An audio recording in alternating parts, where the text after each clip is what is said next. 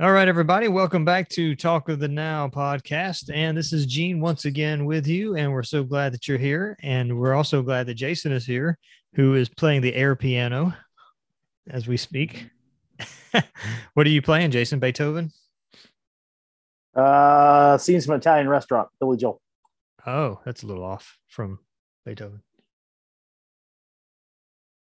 Okay, who is your favorite classical composer, Jason? Ooh, why you got to put me on the spot, Gene? So difficult. There's so many. Probably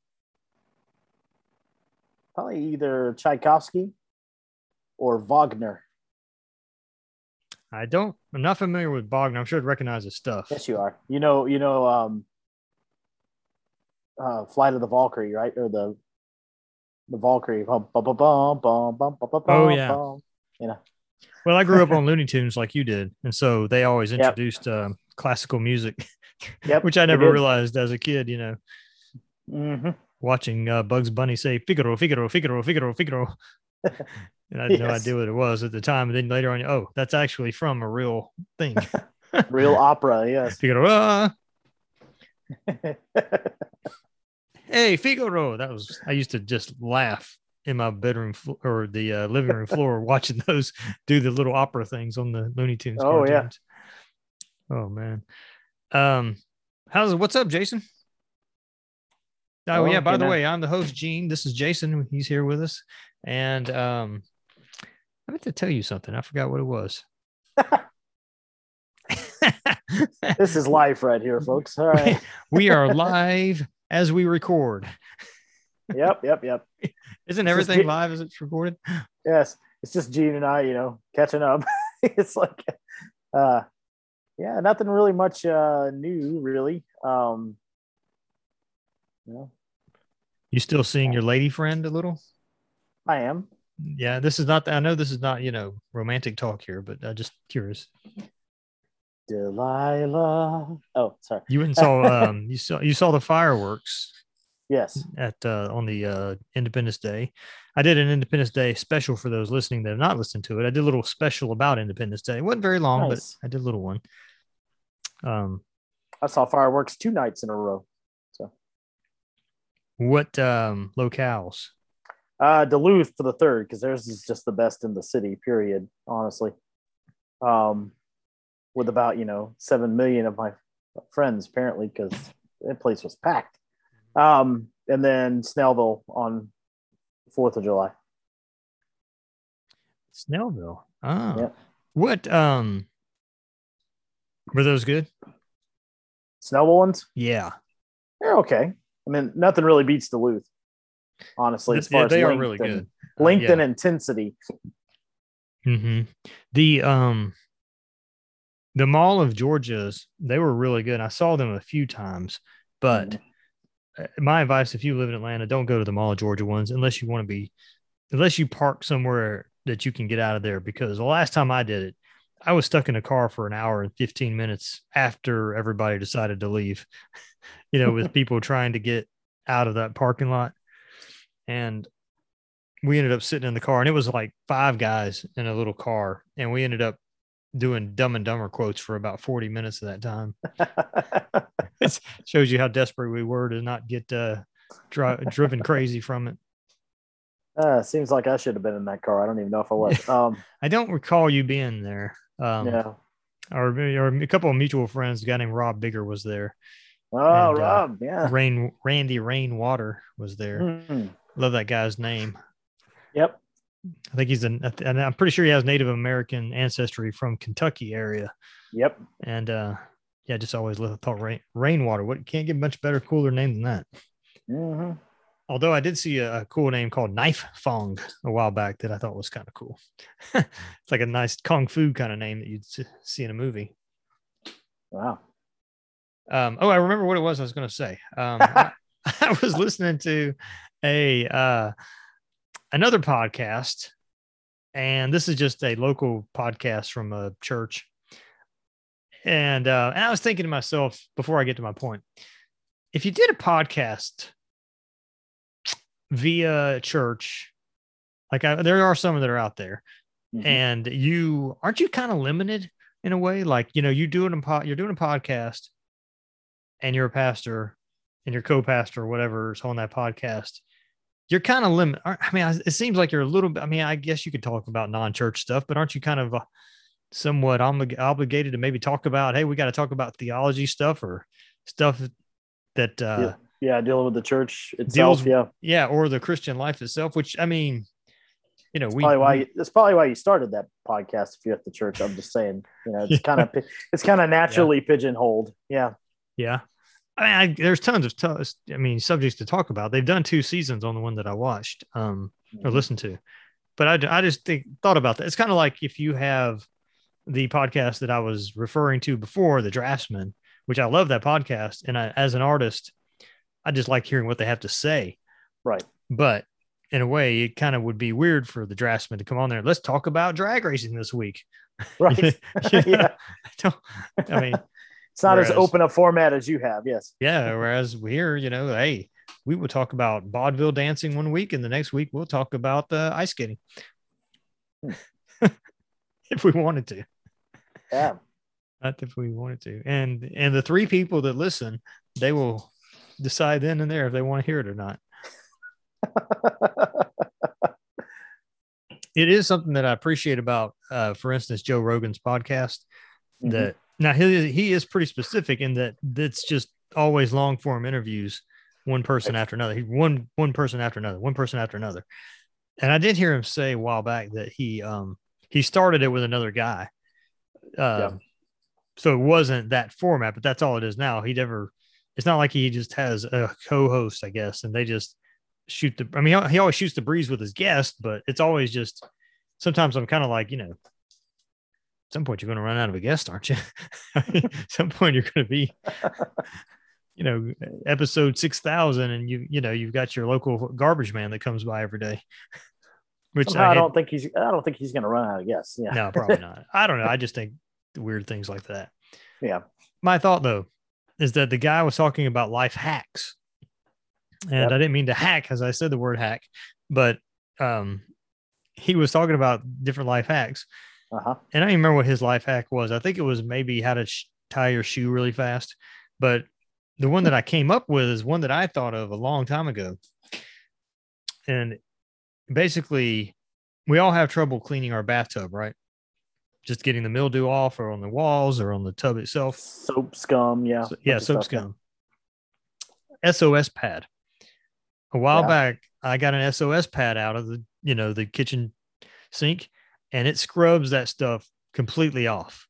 I mean, it was like knife going through butter. So if you have that, you know, you might want to just give it a try to see if you like it. I did it, and I will say that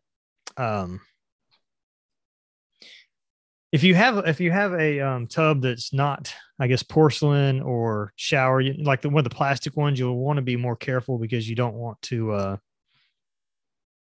scratch it up or whatever, take all the sheen out of it. But otherwise, it can really do a great job of just scraping the mildew down. So there you go. There's my podcast hack. Helpful tips for the household from Gene.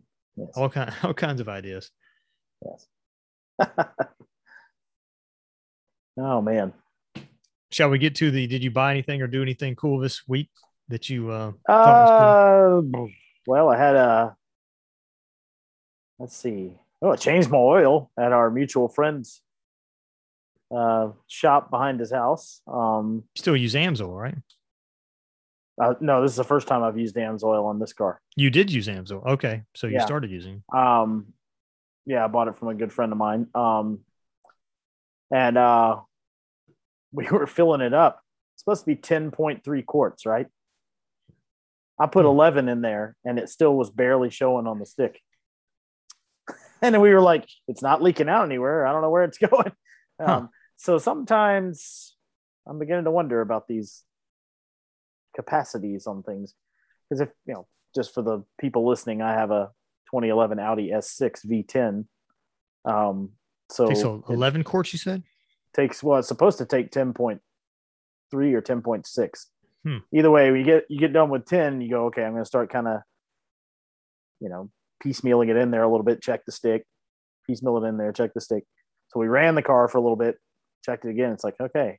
And my thoughts were it's so clean, the oil, that we may not have seen exactly on that dipstick that it was adequate. So, but I do have an oil leak that I found out is from the valve covers, which they are going to warranty work on. And the other issue, though, is the valve adjusters, O-rings are bad, which is not something they fixed before. So now here's a question for all those listening. They say they don't have to take off the valve covers to change the valve adjuster O-rings, which gets them out of having to do it under the warranty work that they're already going to be doing. You know what I mean? Like if you're going to have the valve covers off anyway, you might as well do it while they're in there. So they say they don't. I haven't researched it yet, but it sounded like a dodging of free work to me. You know, I was going to pay for the parts, but the parts are only $12. But to me, if they've already got the valve covers off under warranty, which they're doing, then to me, if that's where the valve adjusters are, there should be no labor because the labor is already warranted under the other work.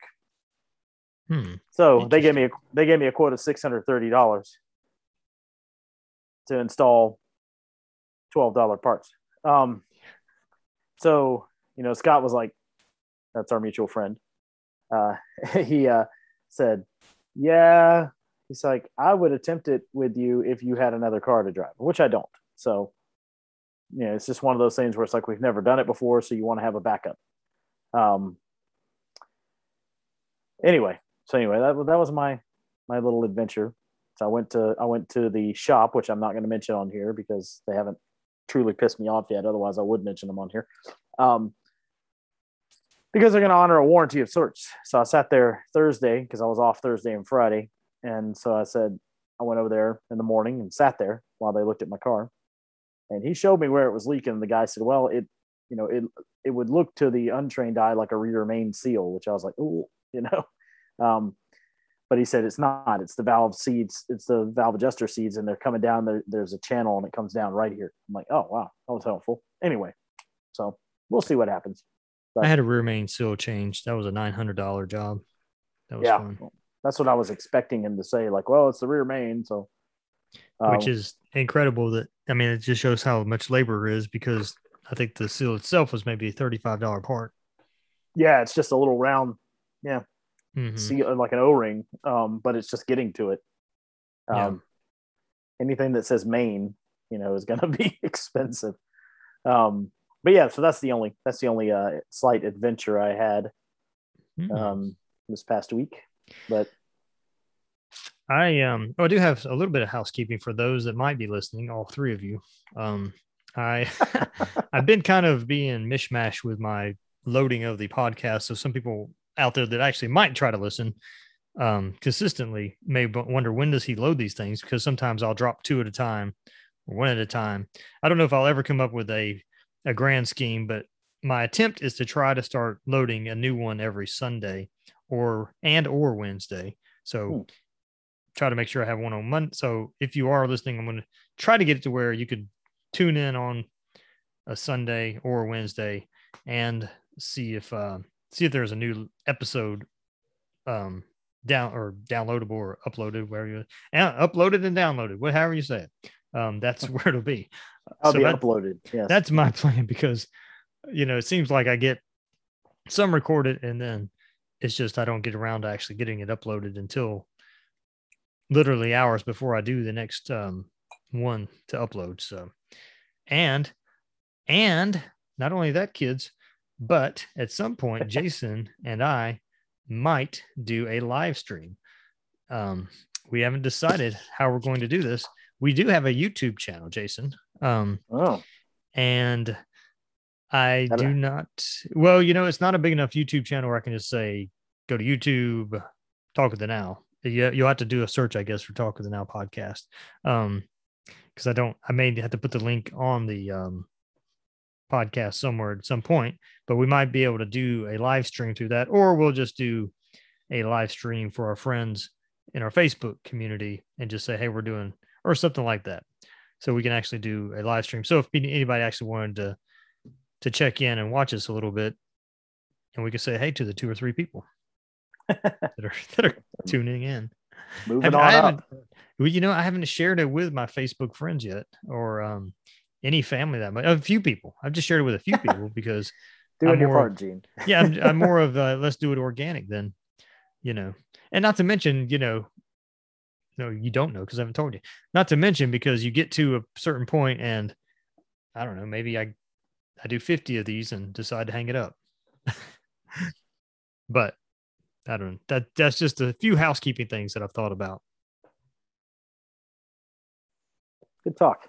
And I do have a Gmail. I haven't decided if I want to give the Gmail address out yet, just because, you get trolls and spam these days. I don't know if I want to. We'll see. It would be kind of nice at some point to be able to get. Maybe I'll mention it at the end of an episode one day, just to see who the real troopers are, and then just to get if people had questions or if they had suggestions about topic they wanted to hear us talk about, something of that nature. So interesting. Speaking of topics, we haven't really gotten to one. I mean, I've got a few things to talk about, and if we decide to get to it, Jason, I guess we can. I mean, I like shooting the breeze myself from time to time. Yeah, you got to do that every now and then. Catch up. Yeah. Today was my. Go ahead. A lot of people don't know this is Gene and I catching up every week too. It's because we don't actually see each other as much anymore. So even though, because we live so far away from each other, it's probably about 12 minutes. Hundreds of yards. Today's my wife's birthday. Yes, it is. Happy birthday, Lauren. She turned 22. Just kidding. Maybe she did. Maybe she didn't. You don't know, people. Anyway, she, I feel like I've arrived because, she told me she wanted. What's that? Some of these guys out there, they have wives that, give me a necklace, give me a diamond. Mm-hmm. What do you want, honey? What would you love to have? Oh, a nice, scarf, this Gucci, whatever bag. Right. My wife wanted a mop, and I got her a mop. Wow. Okay. Well, hey, useful gift. Yep. She's off the market, people. I got her one of those mops. If you've seen them on TV, the kind that has the spinny thing, has the little, those are pretty cool, man. Yeah, I've never used one or seen one. A little bucket that spins. Yeah. Yeah, it's got the little yeah, that's a great idea. Pedal. It's got a little pedal on it. I bet if you rig that thing up, you could turn it into an instrument. But I was just thinking that earlier when I was trying to, demo it, if you will. And I was like, this is kind of cool. So it makes sense, with the flooring you have in your house, it makes sense. Mm-hmm. Oh, but there's more. She also wanted another extravagant item that that most women dearly want is a griddle. Oh, it was I guess you would call it a griddle. It's made by the Lodge. Oh, company, yeah. And it's one of those long kind of like cast iron things, and you can put it on there and make pancakes or burgers, dogs, whatever you want to, right on the stovetop. Helpful. Yeah, helpful when you're limited on space or counter space and everything else. Yeah. So anyway, she was really happy to get it. I'm just glad that that she liked that. She's not very into extravagant taste, which she is. I for those not I know this person, part of the same group that we're all in. She is probably the most low maintenance woman in the world. Which is not it's a good, like in a good way, that's definitely a cool character trait of your wife. Mm-hmm. Yeah. I don't know how, excuse me. Some, we just say I've heard of people that have, especially in the millennial generation, where you have the influencer wife that, I guess you got to keep up with buying new jewelry and new outfits and everything, and new hairstyles and all that kind of stuff for them to post. which I get it. Some people are like that. Some of them aren't always as extravagant. But yeah, you're right. It tends to be, and it's not always the younger generation either. There's some in our mighty Gen X generation. Well, the perfect generation that is us. I thought we were the I don't care generation. We're I don't care. We're the work hard, play hard generation. I don't care. What are you going to do about that? I don't care. Take it. We're the teen angst generation. Don't you want to go to the party? Not really. I don't care. I knew quite a few people like that. Whatever, you know. Whatever. Yeah. But no, yeah. That's awesome. That's definitely, well, it's a useful thing too. It's nice when people actually ask for useful gifts, you know. Yeah. I mean, you're gonna spoiler every now and then, but this is, it's spoiling because she still wanted it, you know. I mean, she wanted it. It's a useful gift, so I don't consider that spoiling. I guess when you give them something, you know, it's like, you know, you'll buy jewelry every now and then, but that's not a useful. Right. We'll just say that. Well, not to try to offend any of the 2 or 3 women listening. No, there's nothing wrong with that taste. I don't see nothing wrong with that taste. It could get expensive. Yeah, exactly. Yeah. If you're a spender wife and you marry a very frugal or cheap husband, you know, you're going to have there's going to be some friction there, I would imagine. Oh yeah. I mean, can you imagine Clark Howard's wife? I mean, that doesn't matter how frugal she is. I mean, she's reached the zenith of what frugal is, pretty much, I would think. Yeah, or cheap for that matter. Well, and this is one of those things. This is why we date in our culture, so you can figure these things out about people. Now, yes, you don't know everything. Not that I've been married, but I've been in some long relationships, which seemed like miserable marriages. But you tend to find these things out, or at least you should, once the honeymoon phase is over in your dating life, what the person really is like when they're not putting on all the masks, and that we all do. Even the most straight-laced of us don't, tend to, we put our best foot forward, which there's nothing wrong with. But yeah, you find out and maintenance is not always money. High maintenance is also going to be emotional high maintenance, which I've dealt with. So yeah. Anyway, there you go. Yeah, absolutely. And for anybody dealing with relationship problems, you can call this number now. I'm Dr. Phil. I'm here to answer your questions. Yeah. That's my Dr. Phil invitation. He had a great interview with Joe Rogan, by the way, that I would recommend. And I did not know this about him, but he was actually into interrogation for a while. And he gave some great pointers on how to tell if someone's lying. It was just good. It was like an 11-minute segment you can find on YouTube. Okay. Just on that, can you imagine you're accused of a crime, you sit down and Dr. Phil walks in? Okay, we're going to talk about it. You're going to talk about what I want you to talk about. I'm like, back in Texas, my daddy said, if you got a bull. Yeah. Like, am I supposed to laugh? I don't think I'm supposed to laugh. But anyway. Yeah. He was surprisingly seemed very knowledgeable and very down to earth in that interview, because you're just used to sort of the couch and the way that he talks to people on a show. He has a podcast as well that I've been meaning to get around to listen to some of it. Apparently has some interesting people on there sometimes. One of the things that I do remember him saying that was a great thing to remember, he said that a liar somebody that's not lying to you will go to, they will, if somebody is not guilty, they will, I forget how he said it, but basically they will not give up on their innocence. They will be adamant from the get-go of their innocence. Whereas somebody that does lie they will make excuses. They will deflect. It's usually kind of it would be sort of like, I think he used like a cash box thing. And he said something like, somebody, did you take the cash? And he was like, they would usually say something like, they'll go through their resume, for instance, like, did you take the cash box? And instead the person would be like, I've been a loyal employee for 20 years, something like that, whereas yes. If they didn't take the cash box, they'd be like, of course I didn't take, basically they'll be irate, I think is what he said. Right. You can tell. So it was very cool. Good. So you want to talk about a topic? All right. I did have one. I mean, okay. Come on. We can chat about. Chet, give it away. Well, I lost it. Where was it? No, well, okay. Here's one thing. We could probably do this one for the next one, so you can go home and think about it. Well, you are home, so you can think about it while you're there after we're done. This one we're not going to do it tonight because this is probably going to be at least an hour long one to go through, and it will be favorite college memories.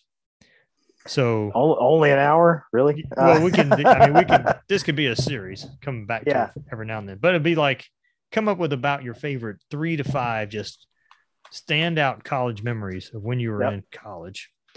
Mm-hmm. I think that could be a fun one.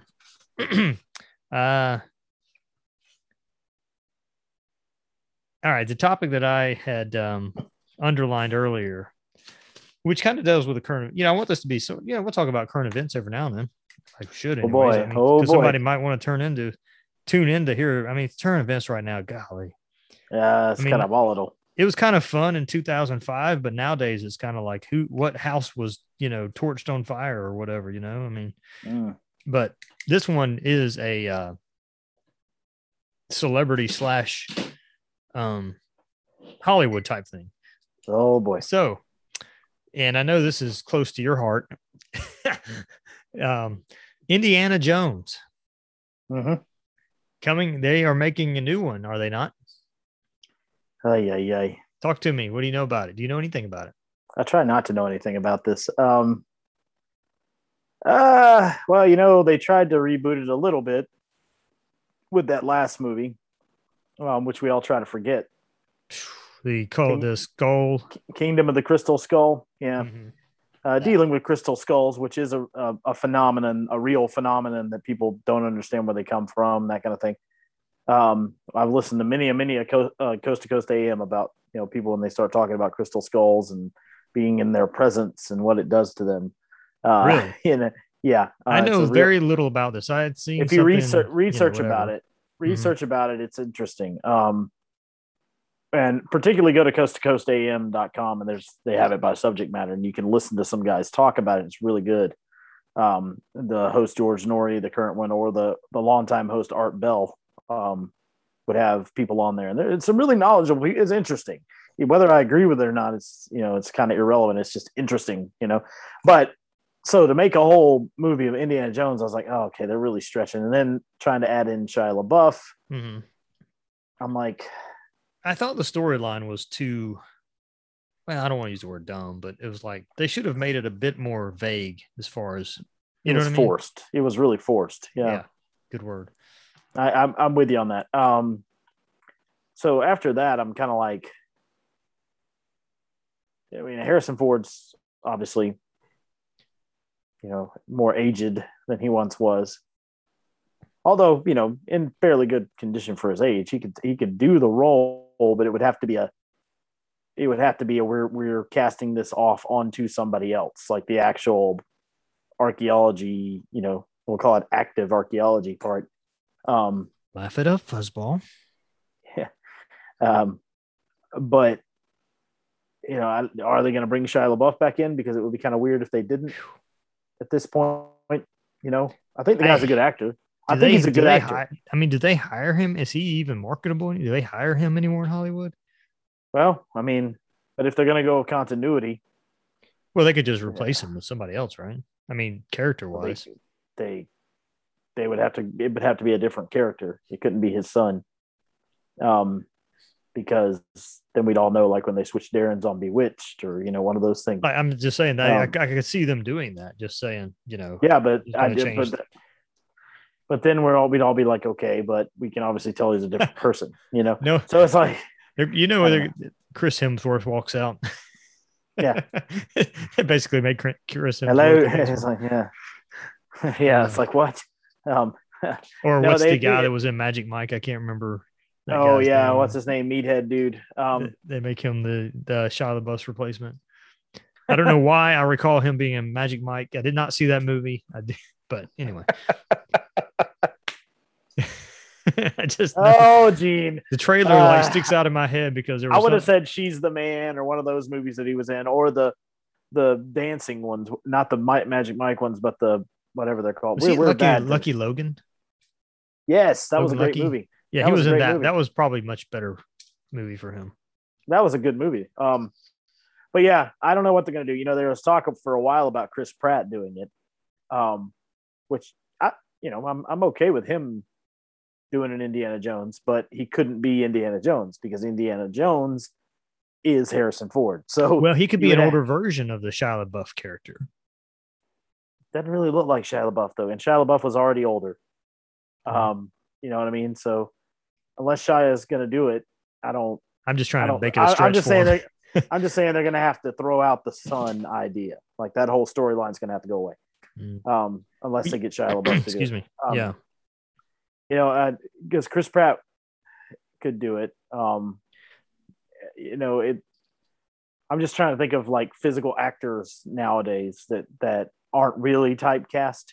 Yes, Chris Pratt is typecast as a comedic type character, but he's also done a lot of action movies that had some comedy elements, but were more that way. Kind of like what's his name that directed the Quiet Place? John Krasinski from The Office. Mm-hmm. Brilliant actor. I love it. I like his stuff, but he's more his stuff that he's acted in in movies wise has been action. I think of 13 Hours, The Soldiers of Benghazi. Yeah. Well, that was awesome. I was like, wow. I think the safe choice for them probably would be honestly Chris Pines. Chris Pine? Pine, excuse me. Yeah. I mean, they already tried to make him into Jack Ryan. Yeah. I don't know. I don't even know where Chris Pine's been recently, aside from Wonder Woman 84. Well, yeah, that was his. He was in that one. Yeah, he was in the first one, obviously too. I mean, he's kind of become the new American action guy in a lot of ways, next to Chris Pratt. Yeah, I think he's still because he did all the Star Trek movies. Well, that was good. He played a great Kirk because he's got that attitude that was kind of like him, and it was. I could just see some Hollywood people sitting him down, wanting him to maybe take the role of the next Indiana Jones character. Yeah, I don't know. I'm sure. I would assume they're going to run with it. I don't know if it's Spielberg's call or not, but I mean, Spielberg has some say in it, obviously, and Kathleen Kennedy of Lucasfilm, as well, which is under Disney, but it still operates as Lucasfilm. But yeah, I don't know. It's one of those things. It's like we always talk about. There are certain movies that are like sacred to us, and when they start to do too many of them, they lose that, i.e. Star Wars. We had 3 movies for most of our, half of our lifetime, Gene, and we had to wait 16 years for a new one, which I stood in line 2.5 days in college for. Oh, lost your audio. Sorry about that. We will do some Star. We'll like. Well, I'm just saying, like, if we're talking about series, we're talking about sure franchises. Because I want to go into Star Wars, but yeah, I know what you mean. But and when you talk about Harrison Ford and you talk about Indiana Jones, the conversation does sometimes dip into that, right? Because it was another Lucasfilm thing, it was a George Lucas thing with Indiana Jones, and he brought his friend Steven Spielberg along with it. Mm-hmm. And based off not Buck Rogers, it was what did he kind of base the whole premise off of?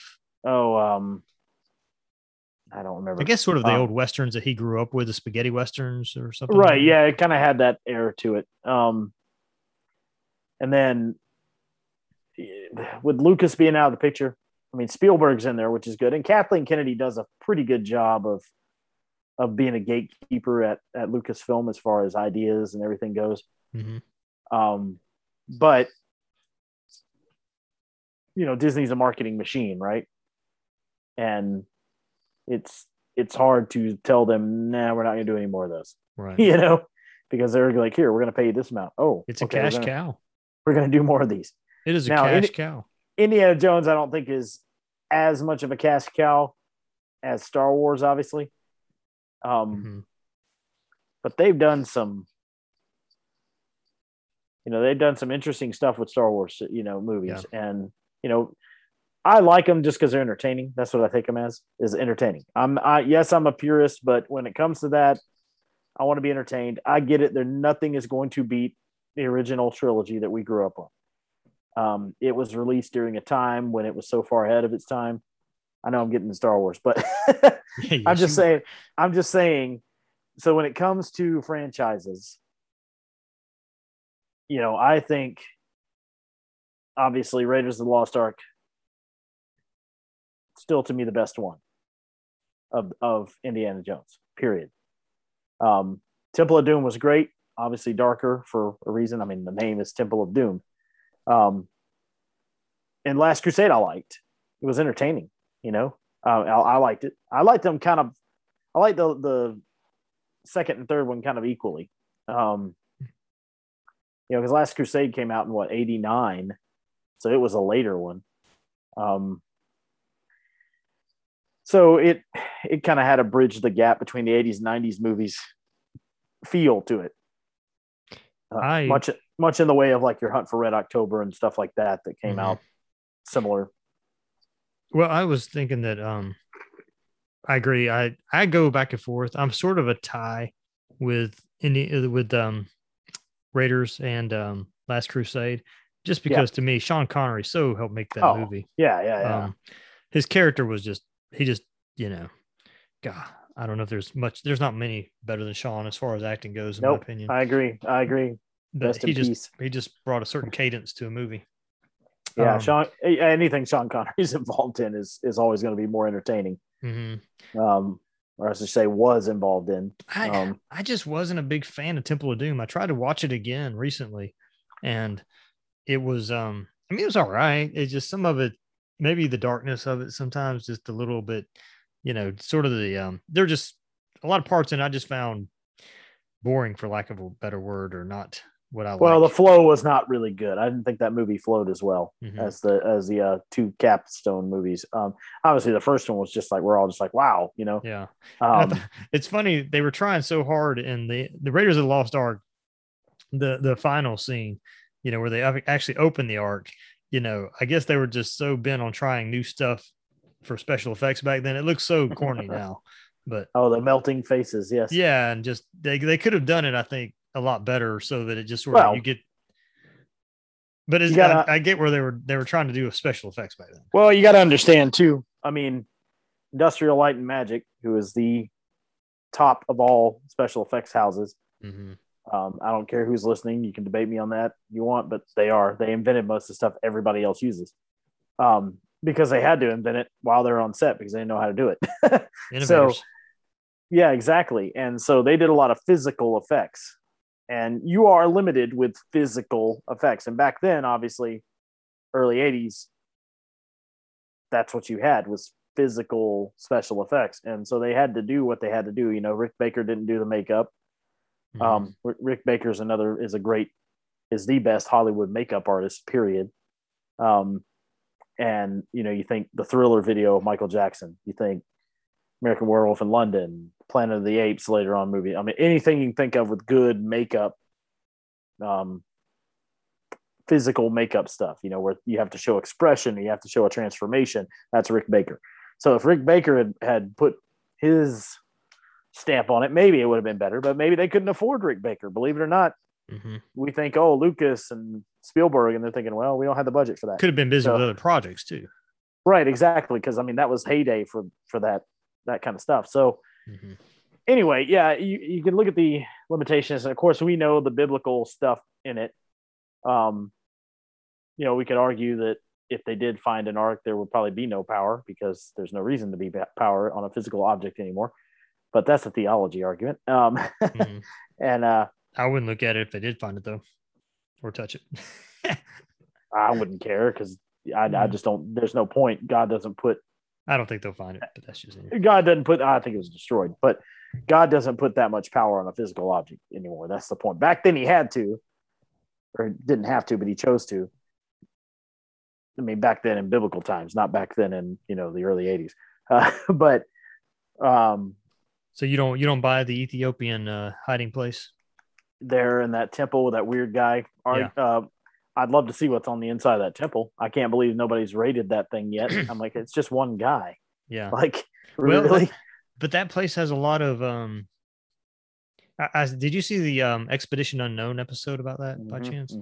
You did? Okay. Yeah, it just came across as a country where they're a lot into superstition and a lot into. Oh, I agree with you. I agree with you. But why hasn't they? If there really was an ark, all right, let's look at it from the Raiders of the Lost Ark. You know, because they would be raiding a lost ark, so that's what they would be doing. Yeah. If there is that power that exists, how come even the most ardent, terrorist organization, we'll call it whatever, power-seeking country would have invaded Ethiopia and got that thing out of that temple? I mean, I just think it's a little. It's more. I think it's symbology. Now he does have some stuff, oddly enough, in just those locked boxes outside that are from that era. And I'm like, dude, those things need to be in a freaking museum. Like, there's some valuable stuff in those locked boxes in the yard outside of the temple. Like, you open it up and it's like, oh, look at these. These are first century items. Like, why is that in the box and not, in a climate controlled room? But, so there's argument that there could be something there. But even, like I told you, even if there is something there, you could touch it. Right. You could, there's no reason for it to have any power. So that part about Indiana Jones, once I got older and realized what that was, I was like, oh, okay, whatever. They could have touched it. Like, this is kind of ridiculous. Because we know in biblical times, obviously, a guy just went to brace it when it was falling off of a cart and he was struck dead.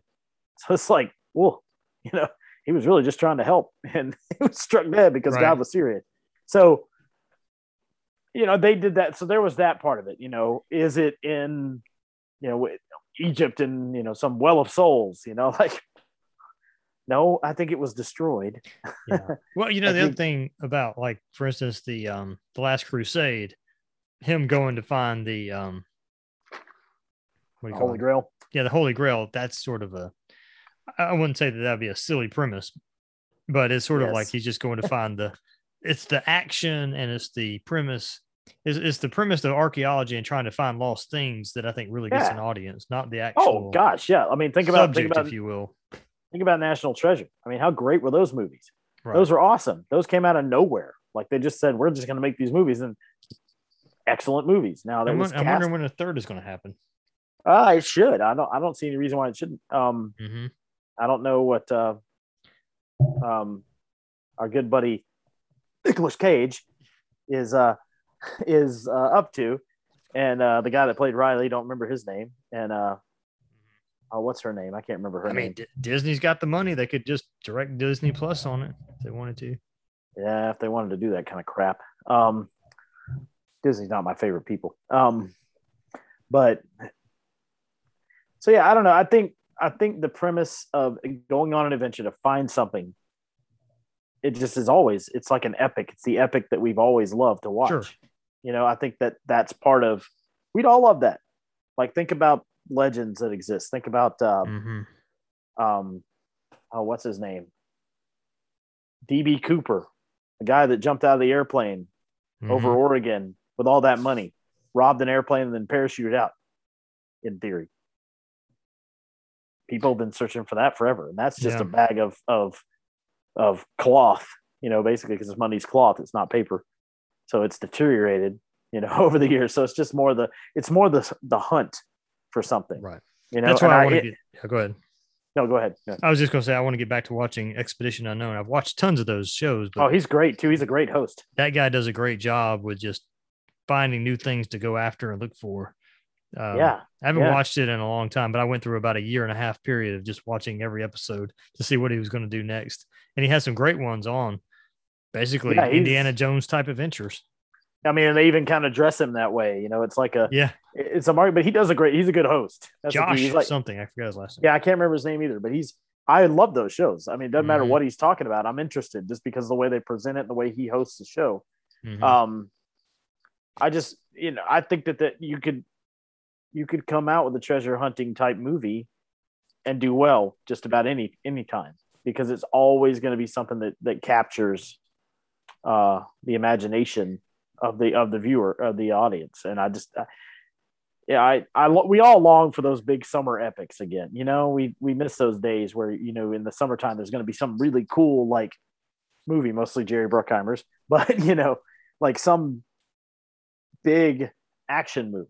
Right. You know, you knew it wasn't going to win any awards, but it was going to entertain you and allow you to escape, which is what we want in movies. And there's not much more of an escape than a treasure hunt, you know, a hunt for the Holy Grail, a hunt for the lost Ark of the Covenant, a hunt for chilled monkey brains, apparently, in Temple of Doom.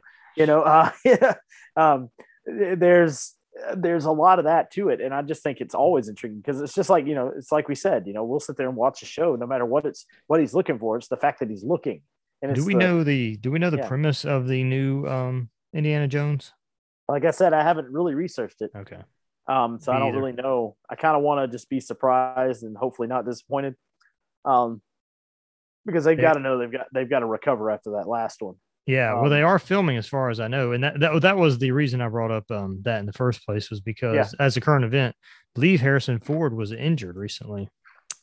Imagine that guy. That's why I said that they didn't. That's why I was in the news as a current event. And I forgot. I think he broke an ankle, maybe, or maybe just I forgot. I don't want to say because I forget exactly what it was. Yeah. It is currently untitled. And I'm seeing if there's a premise right now on Wikipedia, which it does not appear to be. Oh, that's good. There's no leaks then. That's good. Yeah, it does not seem to show any kind of. I'll have to read through this article later, but so anyway, we'll see. So, anyways, you're going to go with the first one as your favorite. I'm kind of tied with the first and third as my favorite. Yeah, I agree with you. It was kind of it's more of a tie for me too.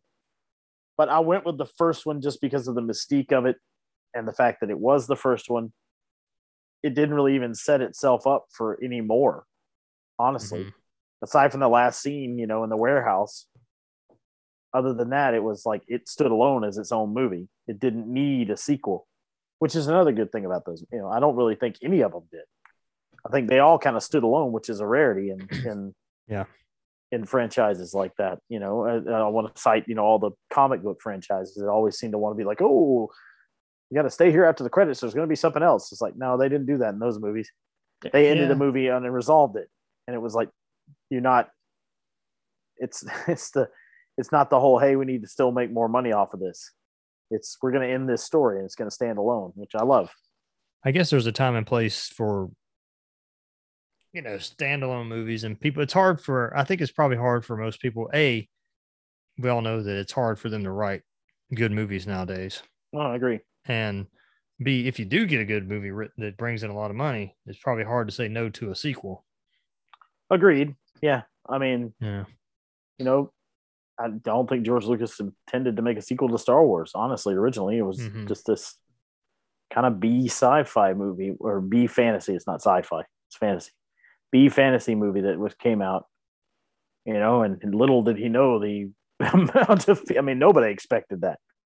So every now and then you'll have movies that kind of define cinematic history. And I think Indiana Jones is there with it. I really do. Oh, no question. It's intertwined with the Star Wars stuff because it was occurring at the same kind of time. I think that Indiana Jones will go down. I'm marking this off my list of things to talk about. I'm kidding. We can always revisit Indiana Jones. Mm-hmm. But I think that it will go. I mean, it's a 40-year-old movie, I guess, close to it. Close to it, yeah. It'll go down, I think, as somewhat kind of like a Spartacus type movie or a, one of those other epic movies from the 60s or 50s. Cecil B. DeMille movies from back in the day, yeah. Mm-hmm. So yeah, I mean, I think it's it's on both of their repertoires, even though most people consider it Spielberg. It is Lucas and Spielberg because it was Lucasfilm that did it. Mm-hmm. So, you know. Yeah, I think that I know it's worth watching. I need to go back and watch them because if you haven't before, anybody, it's worth watching the extras on those movies to see the behind the scenes and how they filmed those movies. It was really intriguing for that time period. Yeah, first time I watched the extras was on my Laserdiscs. The old Laserdisc. But yeah, I agree with you. Sometimes, sometimes you watch the extras and the behind the scenes and deleted scenes and all that mess, and you're like, okay, whatever. And then every now and then you'll watch something, you're like, whoa. Mm-hmm. You'll see a deleted scene, you're like, well, that actually fills in that gap that I was wondering, like, how'd they get from there to there? Why did he say that? Yeah. And you see what really has to come down to the cutting room floor, to make a time frame. Because yes, most guys making a movie are going to want to tell their story, and if it takes 3.5, 4 hours, fine. But nobody wants to sit through a 3.5, 4 hour movie. Mostly, it's like it's why they had to Yeah. make The Hobbit into 3 movies when it was one book. Yeah, um, That's another topic for sure one day. Oh yeah, yeah. You know what I miss? I miss the intermission in movies. You miss it? I don't think it really was ever around when we were alive. Well, I mean, is it? Well, I've seen them. Maybe not. I don't know. Anyways, just I miss that they put intermissions in movies. When I've watched some of the epic movies, like one of my Yeah. favorites is Lawrence of Arabia, and when you get halfway through the movie, it does is it called intermission? I don't know if they put that on the screen, um, but it's like 10 minutes, 10 to 15 minutes, and I think that would work a lot. Yeah, I think nowadays you have a lot of movies that are 2.5 to 3 hours long, Yeah. and it would work a lot better if halfway through the movie, lights came up for 10 minutes or so, and then everybody could go do breaks or whatever, and you come back and then you finish the movie. More of kind of like a show. Brilliant from movie theaters themselves, because you're going to go out and buy more concessions, which is it's fine. I understand it's how they make the money. Mm-hmm. But all right, think about the movie. What's his name? James Garner's movie Grand Prix. It had an intermission as well. And it wasn't. I mean, it was long, but it wasn't that long. But it was just how it was the culture of the time. People wanted to get up in the middle and go take a break. And I love the I'm watching more Turner Classic stuff and the older movies. What do they call that intro? Like where they do the introduction music? They put it on the screen. They don't call it introduction. They call it something else. Film major here can't even tell you. But I've prologue, I think. Yeah. It's cool when you watch that and they're playing like classical music or whatever. And to me, that'd be great if they still had that, because people, as they're filing in, finding their seats or whatever, it's sort of like it's sort of like we're bringing the curtain up. Here's the intro. It's sort of like wetting your feet a little bit, setting the mood. Yeah. Yes, setting the mood. I will say, I'm going to tell you, we don't normally talk about businesses or companies here, but the company Cinebistro, which has a new one in Peachtree Corners at the Forum. Still, it's the best movie theater I've ever been in, period. They do that, but they do it with just ethereal music and pictures on it. Kind of like sets the calming mood. Now, it's not connected to the film, but it's that idea of, we're going to, it's how movie houses will bring the lights kind of down for previews and then all the way off, usually for the feature. Mm-hmm. It's the same idea. It's just kind of a more hurried up version. Well, I guess the closeout question I'll ask then for Indiana Jones is, will you think you probably go see it when it comes into the theater? Well, yeah, you kind of have to. It's just, it's one of those things where I can sit there and listen to everybody saying it sucks. I want to find out for myself. That's just me. I suffered through the last trilogy of Star Wars films that were sort of trying too hard. Bless you, my child. But I kind of liked them. I liked them, the fact that they were trying hard, because you got even the originals were campy. I mean, that's just how it is. So with this one, it can't be worse than that last one. That's all I got to say. They've got to know they have to recover their dignity from that last debacle. Well, you also know it's probably the last hurrah. It's the last hurrah for George, not George, for Harrison Ford. Harrison Ford, thank you. Yes. Not George Harrison here. No, not George Harrison. I agree with you. I mean, he's done. He can't do another one. There's no way.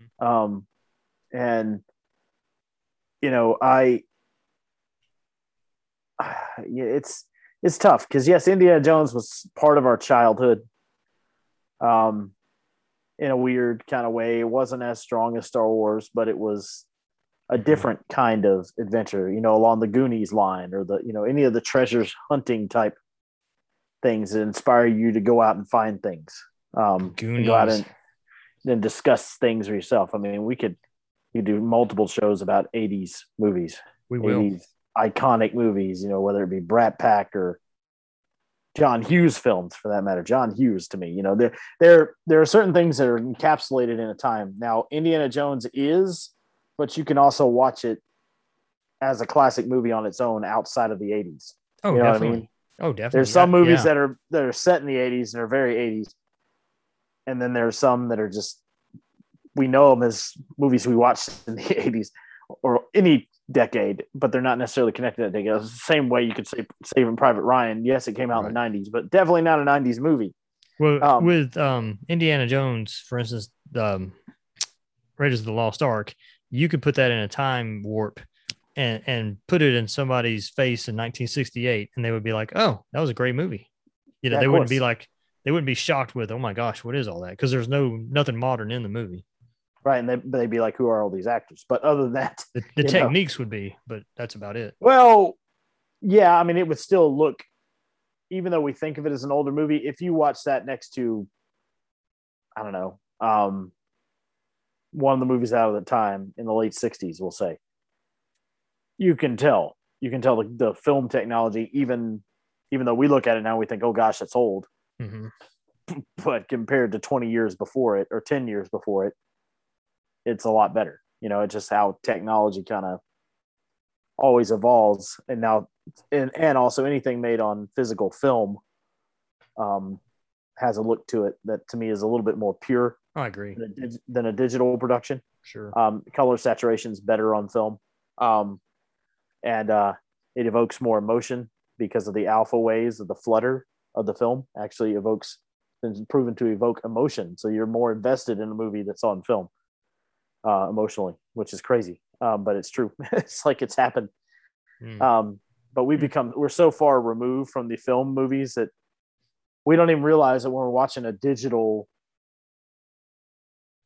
what do you want to call remaster of one, that they had to master it each frame by frame into a digital rendering. So you're still going to see the little wear spots and stuff that'll pop up if you're watching an old movie every now and then. You're like, oh, this is on DVD or Blu-ray or whatever, or streaming, but I'm still seeing the little spots because they found the absolute best print they could. Mm-hmm. But the deal with cellulose originally, and then what later on, it's going to deteriorate just like your videotapes or your cassette tapes. They deteriorate over time. So they capture the best they can, but they can only do so much with the original stock film that it was. They can only do so much with the original shot. You can't go back in there and say, okay, I'm gonna take this effect out. Now they can put effects in, but it's obvious, i.e. re-releases of the original trilogy of Star Wars, right, that they've done something different that looks different. I mean, they did it the best they could. That to me, that was the best remastering of anything and adding effects in that you can have. But you're going to tell the difference between something that's digitally added into a analog film world. Right? Sure, absolutely. So you can tell the differences in those things. So I think yes, it's encapsulated in the time, but it's fun. It's adventurous. I think we've lost a lot of our adventure here in this country, and we need that back, our sense of adventure. And movies like that inspire that. And they really do. And I just, it's the whole idea that kids aren't getting on their bikes and going out in the woods and building forts and getting dirty anymore, like we used to, where you're out all day and you came home, you better be home when the street lights are on, that kind of thing. But that's kind of the same premise. Like we would play these things and we would make up treasure hunts and we would, because of these movies and because of what we were influenced by. And I think that's part of the greatness of this art form of cinema, Mm-hmm. Well, you never know what the next trend is going to be. It's true. I'm hoping that, personally, I'm hoping that somebody that's getting into animation. I'm hoping that a 2D animation comeback is coming. He can sell. Yeah. The talking heads are saying that it's quite possible it's going to come back soon. So I'm hoping Yeah. so. Because computer animation, I mean, I get it, but after a while, you're like, Well, yeah. Well, it's with 2D animation because of computers now. You can do it so much faster and so much cheaper than you could in the Disney World days, because they're not. I mean, they're not going to go back to the old celluloid. I know, but there was that's just too that painstaking. was crazy art form. I mean, you look at how much work that was. Like, Yeah. I mean, taking 2 years of drawing, or 2 to 3, whatever, 4 years of just drawing, sheet by sheet by sheet by sheet by sheet by sheet. I saw something that was Snow White was over like 2 million cells drawings or something of that nature. Yeah. Yeah. Wow. So, all right, Jason. Well, anything else you want to leave behind for Indiana Jones? Anything else you want to say about Indy? Before we say goodbye, I think everybody remembers Harrison Ford for Han Solo, right? Originally, or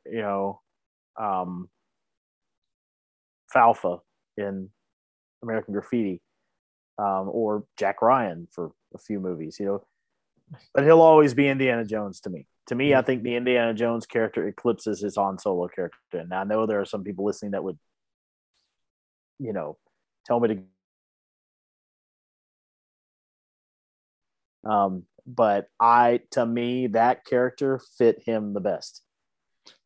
The Indiana Jones character. Yeah.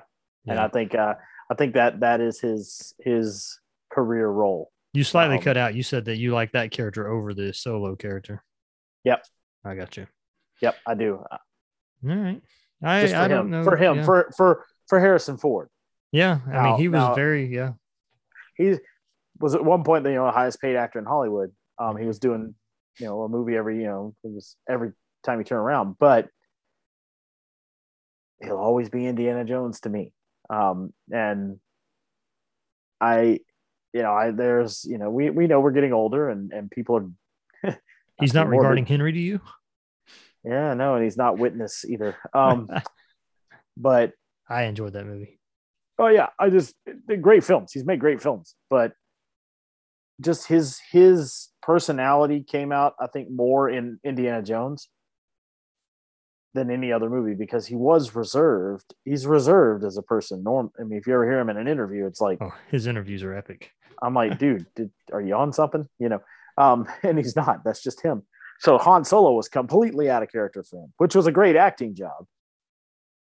But you know what I mean? Like, to me, that made sense, and my sister met him one day at the flower shop she worked at in Brentwood, California, the Brentwood Country Mall. Mm-hmm. And she said he was just the nicest person. He was just as nice as you'd expect him to be, getting flowers for Callista Flockhart. And, he would just sat there and talked to my sister for a minute. And I was like, there's that little boy in me. He's like, oh, no way. You talked to Indiana Jones. Yeah. Be a little starstruck if you saw him. Or you want to ask him, did you shoot first? And but she said, so when I think about that, I think about Indiana Jones. I think about characters like that are, first off, the male characters that, we're seeing a lot of, not to get political, but is shunned these days. But the strong male protagonists, the ones that are the heroes that are going to get it done, and aren't going to be perfect, but they're not bumbling idiots either. They're the ones getting it done and going after that treasure, seeking that thing. So I think there's a lot to be said about that. And when we get old, we're getting older, and let's just say it, people are dying every year. And when it's all said and done, I think he'll be remembered for a lot of things. Obviously, Han Solo and Indiana Jones, those two, period. It's not something, and it took him a long time to come around to being Han Solo and that being his start of his fame, and for thanking George Lucas and not hating him for it, which is a weird thing. And he showed up for the 40th anniversary celebration in Florida as a surprise guest. They brought him out and the place went nuts because he'd never been to one of the Star Wars conventions. And, so I think, I don't know, because we lost Sir Sean Connery this past year, it makes you sit there and go, okay, some of our cinematic heroes aren't going to be around as long. And I'm not predicting anybody's death by any ways, but I'm just saying, what are you going to remember them by? Yes, he had some Academy Award winning roles, well, not 6 Days, 7 Nights. I'll just say that. But Indiana Jones, I'm like, the man should be buried with the Han Solo blaster and that hat and that whip. I mean, okay, it's just iconic. Iconic is the word. Iconic. All right. Well, that's I think that's a good summation. Yeah. Well, all right. I guess we'll end it on that. And with that note, I guess we'll try to be back next week. Thanks for joining us, everybody, and we'll see you next time, Jason. All right. Sounds good.